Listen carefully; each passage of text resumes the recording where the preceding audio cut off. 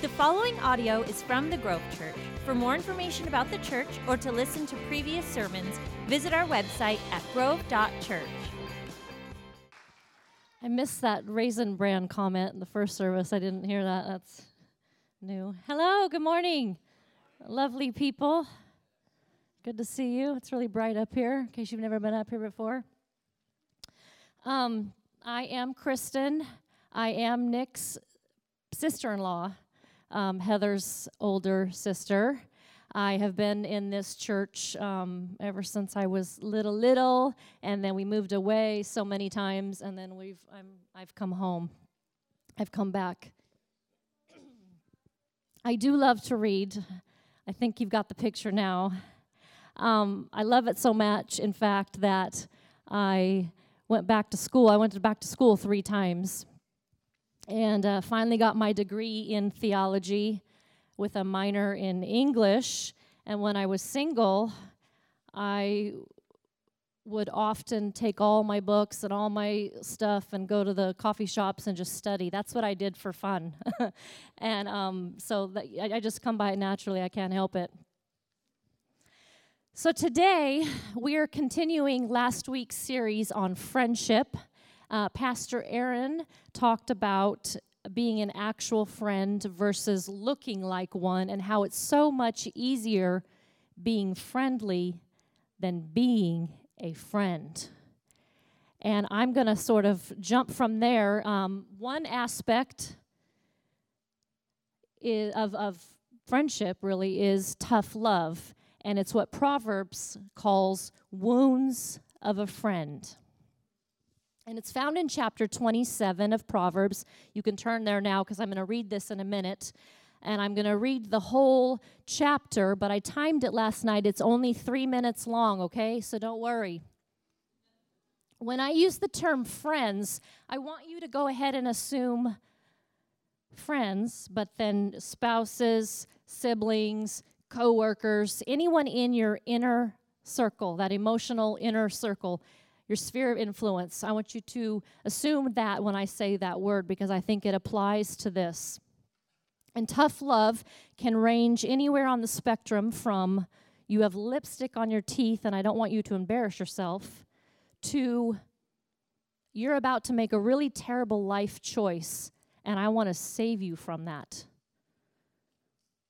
Or maybe it's just, I've been around that corner where you're headed and it's not headed to good places. And I love you enough to risk making you mad at me to tell you that I think that you need to make some changes.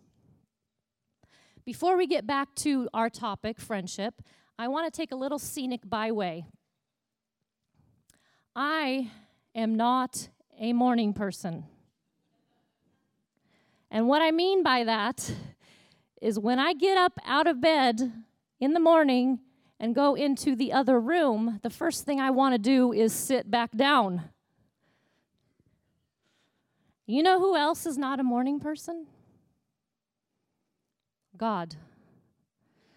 Now, I'm kidding, maybe, of course. I'll let you decide. But this verse came out of his brain, okay? Proverbs 27:14. Here we go. If you shout a pleasant greeting to your neighbor too early in the morning, it will be counted as a curse. I'm not kidding. That's in there, right next to John 3:16, God so loved the world, 10 Commandments, Revelation, David and Goliath, all those epic stories. That little morning scripture is right in the middle of the Bible. And I'm going to answer, why does God care about how I speak in the morning, in a minute. But first, let's pray. Lord, I thank you that your word is a light to our feet. It allows us to see where we're going. And I ask that you'd help us to pay attention to your word this morning. In Jesus' name, amen. All right, let's read Proverbs 27. Here we go. Some of you have read this before. Some of you have never wandered into Proverbs, so this is going to be quite the thing for you. You're going to notice that it sounds different than the rest of the Bible. Here we go. Verse 1. Don't brag about tomorrow, since you don't know what the day will bring. Don't praise yourself, let others do it. A stone is heavy and sand is weighty, but the resentment caused by a fool is heavier than both. Anger is cruel, and wrath is like a flood, but who can survive the destructiveness of jealousy? An open rebuke is better than hidden love. Wounds from a friend, this is where we'll come back to. Wounds from a friend are better than many kisses from an enemy. Honey seems tasteless to a person who is full, but even bitter food tastes sweet to the hungry. A person who strays from home is like a bird that strays from its nest. The heartfelt counsel of a friend is as sweet as perfume and incense. Never abandon a friend, either yours or your father's. Then in your time of need, you won't have to ask your relatives for assistance. It is better to go to a neighbor than to a relative who lives far away. My child, how happy I will be if you turn out to be wise. Then I will be able to answer my critics. A prudent person foresees the danger ahead and takes precautions. The simpleton goes blindly on and suffers the consequences. Be sure to get collateral from anyone who guarantees the debt of a stranger. Get a deposit if someone guarantees the debt of an adulterous woman. If you shout a pleasant greeting to your neighbor too early in the morning, it will be counted as a curse. A nagging wife is as annoying as the constant dripping on a rainy day. Trying to stop her complaints is like trying to stop the wind or hold something with greased hands. As iron sharpens iron, a friend sharpens a friend. Workers who tend a fig tree are allowed to eat its fruit. In the same way, workers who protect their employer's interests will be rewarded. As a face is reflected in water, so the heart reflects the person. Just as death and destruction are never satisfied, so human desire is never satisfied. Fire tests the purity of silver and gold, but a person is tested by being praised. You cannot separate fools from their foolishness, even though you grind them like grain with a mortar and pestle. Know the state of your flocks and put your heart into caring for your herds, for riches don't last forever, and the crown might not be secure for the next generation. After the hay is harvested, the new crop appears, and the mountain grasses are gathered in. Your sheep will provide wool for clothing, and your goats will be sold for the price of a field.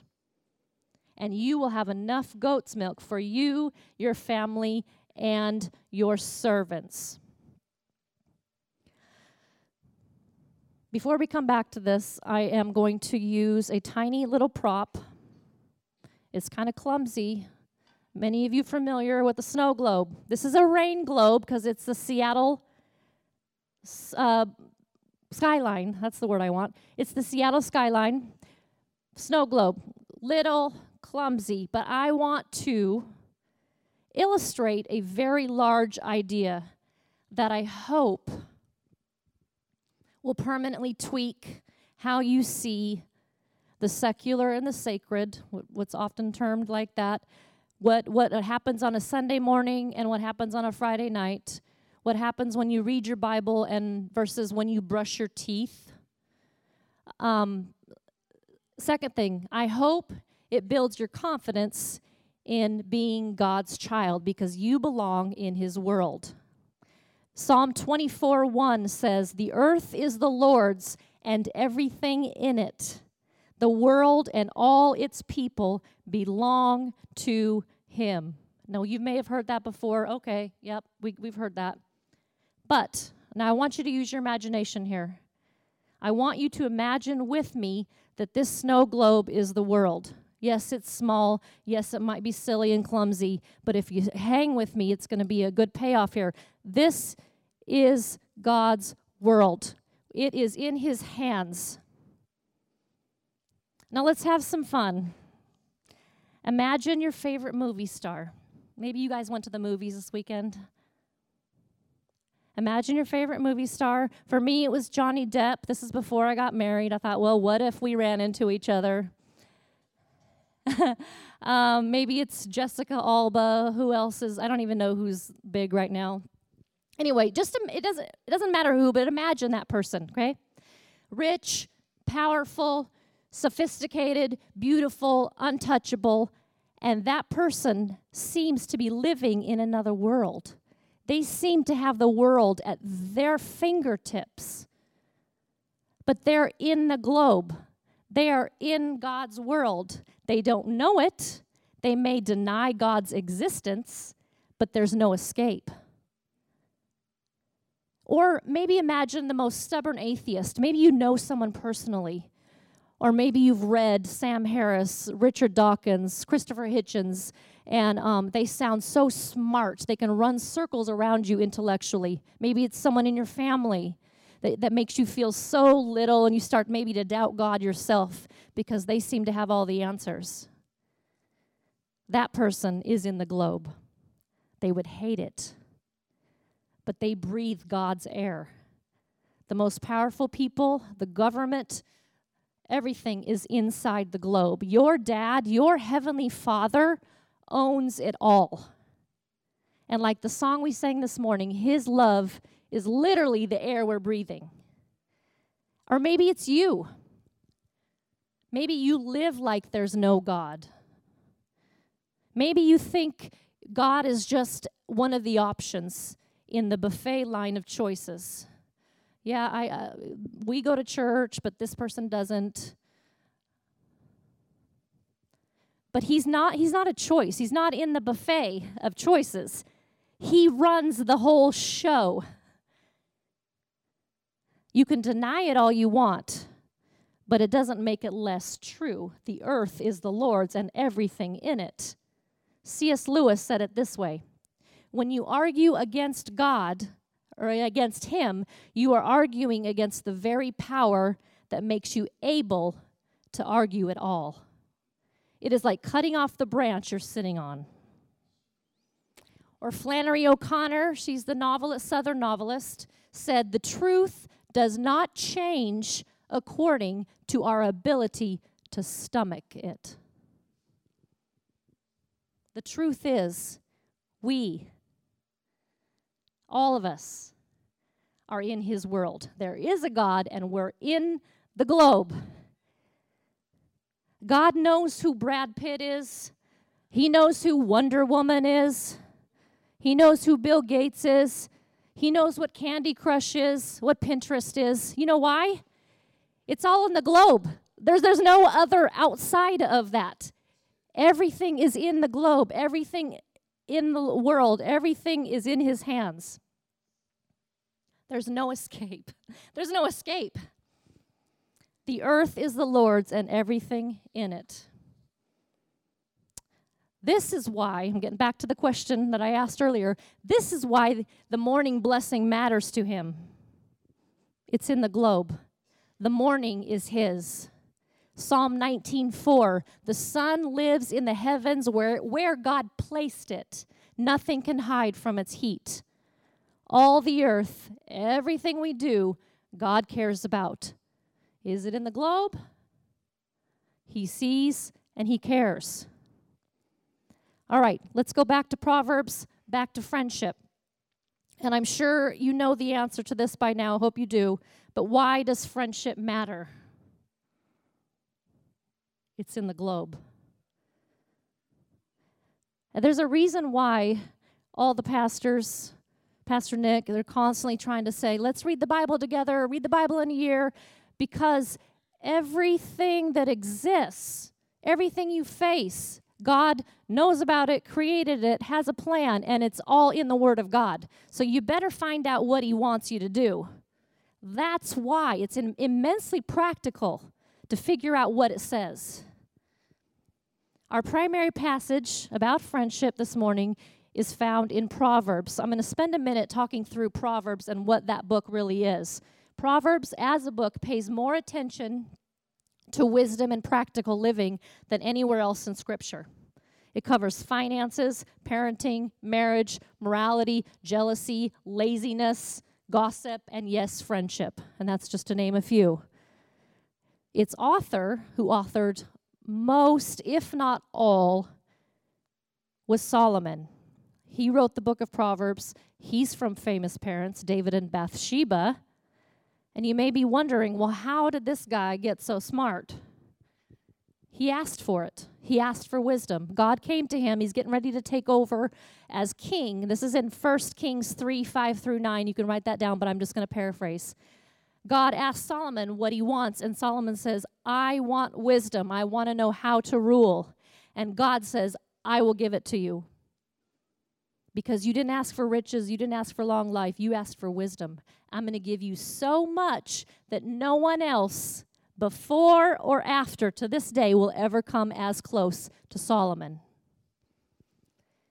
James in the New Testament is considered the Proverbs of the New Testament, which is where we find the verse, if any of you lack wisdom, ask. Proverbs is immensely practical, and the key verse is found in chapter 1. I'm going to read verse 2 through 7 here. The purpose of these proverbs is to teach people wisdom and discipline and to help them understand wise sayings. Through these proverbs, people will receive instruction in discipline, good conduct, and doing what is right, just, and fair. These proverbs will make the simple-minded clever. They will give knowledge and purpose to young people. Let those who are wise listen to these proverbs and become even wiser. And let those who understand receive guidance by exploring the depth of the meaning in these proverbs, parables, wise sayings, and riddles.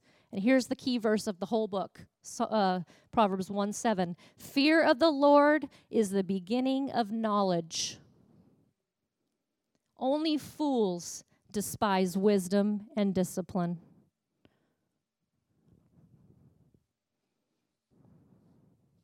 And most of the book of Proverbs contrast these two groups. Fools, which you can assume those that don't know God, that don't fear him, because that's the beginning of wisdom. And the wise. This book is like any other book in the Bible. It's not all, thus saith the Lord, and thee and thou. It's not a list of promises from God. It's not a story. It's practical. It's guidelines on living with wisdom and living or learning how to love your neighbor as yourself. And friendships, relationships are messy, and we need wisdom to navigate relationships. Eugene Peterson, he is a pastor, he's an author, he's the one that translated it in the Bible into the Message translation.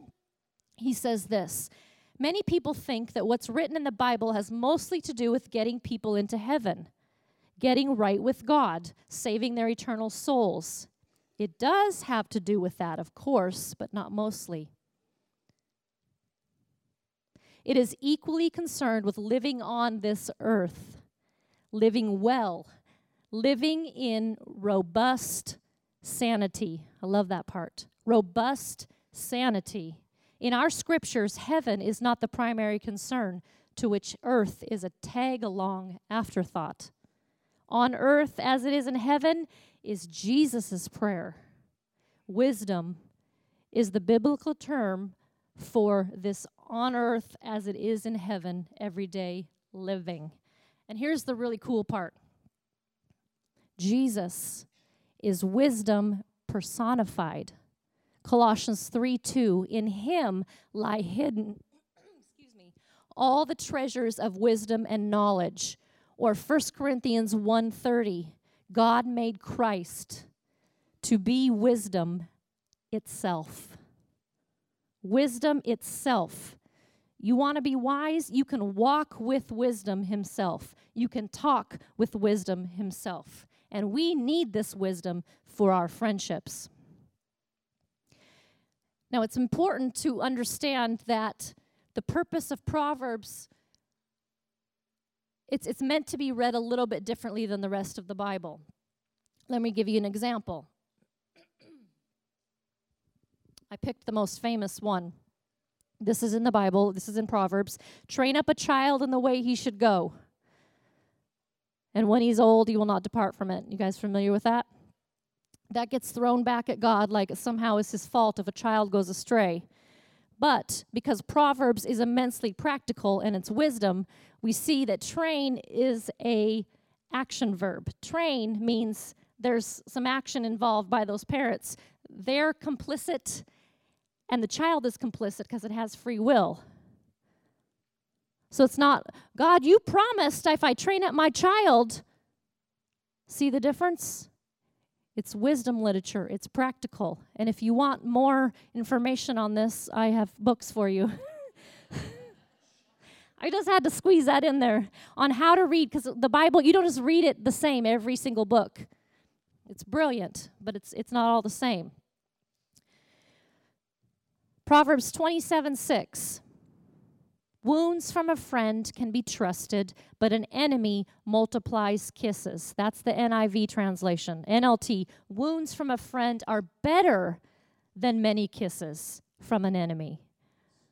Or the ESV says, faithful are the wounds of a friend, profuse are the kisses of an enemy. And this last translation is the closest to the original Hebrew, which says, faithful are the wounds of a friend, deceitful are the kisses of an enemy. Or, if you want a modern paraphrase, how about this? It's better to be slapped with the truth than kissed with a lie. You can't trust the kisses of an enemy.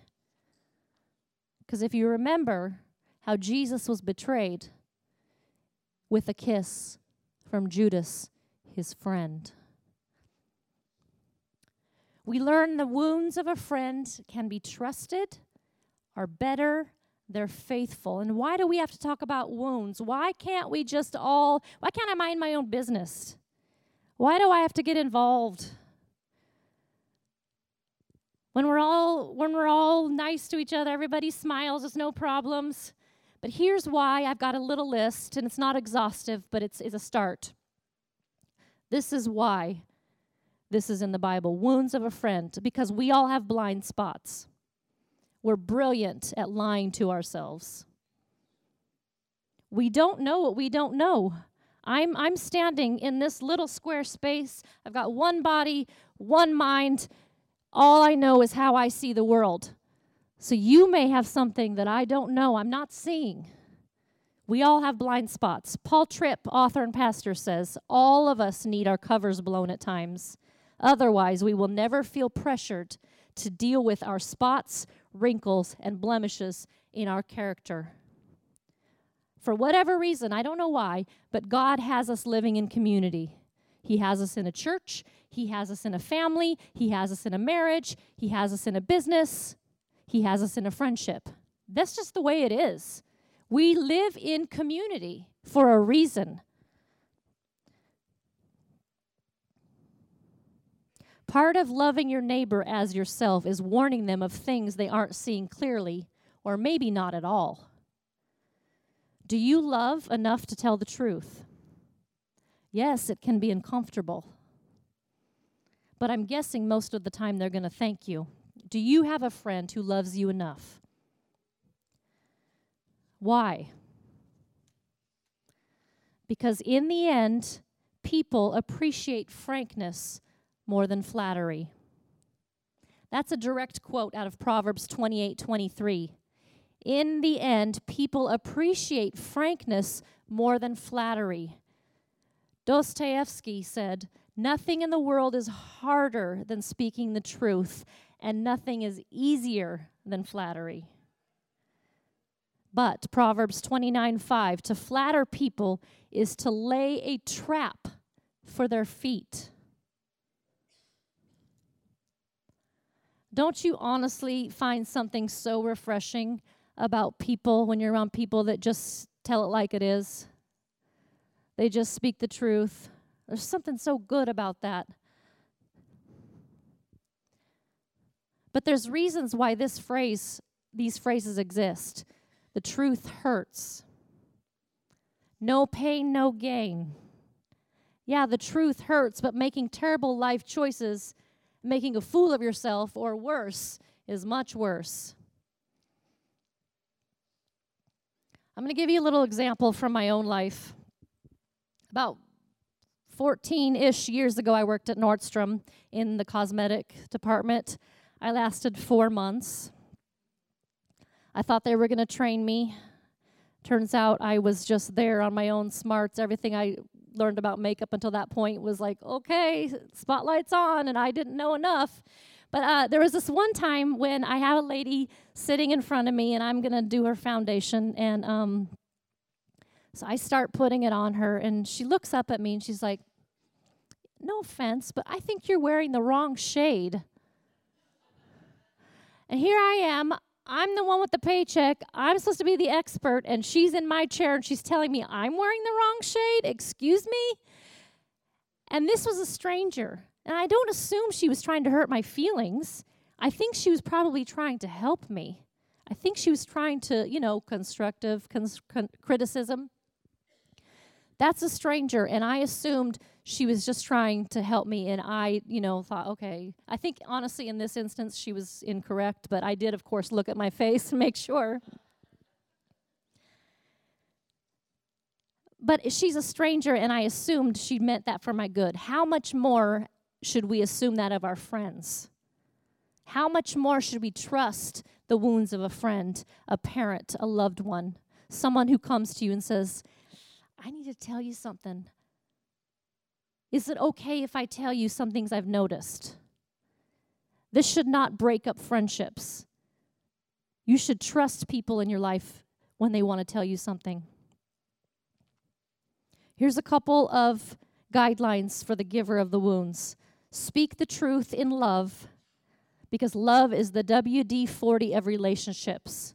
The Bible says it covers a multitude of sins. It's just that grease that just makes it a little easier if you can keep that love in mind. Truth is not just our opinion. You got to walk with wisdom to figure out what the difference is. We got a lot of opinions, but that's not always hard and fast. That's the truth. Keep in mind there's an appropriate time. Think the opening verse, loudly blessing your neighbor. There's an appropriate time to bringing something up to somebody.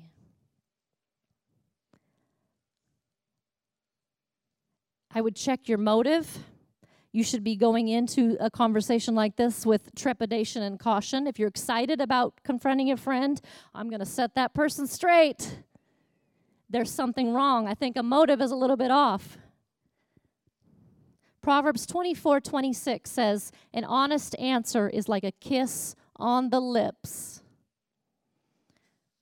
Now, if you're the person that's receiving on the other end of the wound, Proverbs 1:7, only fools despise wisdom and discipline. So there's some humbleness involved. You don't know everything. You just got to be comfortable with that. Only fools despise wisdom and discipline. Recognize that you have blind spots and be humble enough to listen. Trust those that love you. The wounds are meant to restore, not destroy. Do you have a friend to tell you the truth? It just takes one. Are you that kind of friend? I do work at a bookstore, and about a year ago, I felt impressed to do something. I felt impressed to write a letter to my coworkers, and there's about 20 or 30 of them. I started writing this letter. I drafted this letter. And a couple months later, my dad died, and I felt even more impressed to continue with this letter to give to my coworkers and to lay out the truth of the gospel. Because time is so short. It was very sudden and abrupt, and it made it really real. This is not a dress rehearsal. This is real life. We're all in the globe.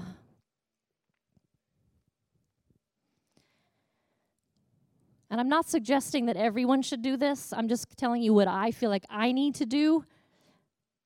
And it started with a book I read, and I'm going to read this quote to you in a minute, but I felt impressed after this book, and then when my dad died, I felt even more the urgency to do this. And this is a quote by Penn Jillette. He's part of Penn and Teller, the magicians, the entertainer. He's a atheist, very vocal about being an atheist. And he had this to say following one of his live performances. A member of the audience came up and gave him a copy of the New Testament. And he said this: I don't respect people who don't proselytize. I don't respect that at all. If you believe that there's a heaven and hell and people could be going to hell or not getting eternal life or whatever, and you think that it's not really worth telling them this because it would make it socially awkward, how much do you have to hate somebody to believe that everlasting life is possible and not tell them? I think he overstates that hate part just a little. That makes me uncomfortable because I think there's a myriad of reasons why we don't share the gospel. But he really makes a good point, doesn't he? And so it may be, this is kind of extreme on the range of telling your friends the truth as far as leading them to salvation. Because how can we say we love someone if we're not willing to share the gospel with them? That's one example of speaking the truth. But really, we need to be willing and open to speaking the truth in all our friendships and all our relationships.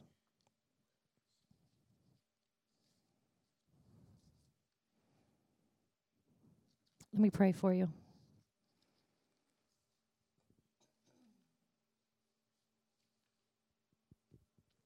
Heavenly Father, I thank you for this day. I thank you for Jesus, who is the ultimate friend, the ultimate truth speaker.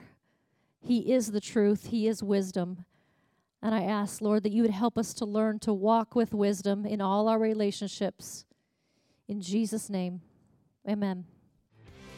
Thank you for listening to the Grove Church podcast. If you want to keep up to date with us, like us on Facebook or sign up for our e-newsletter at grove.church.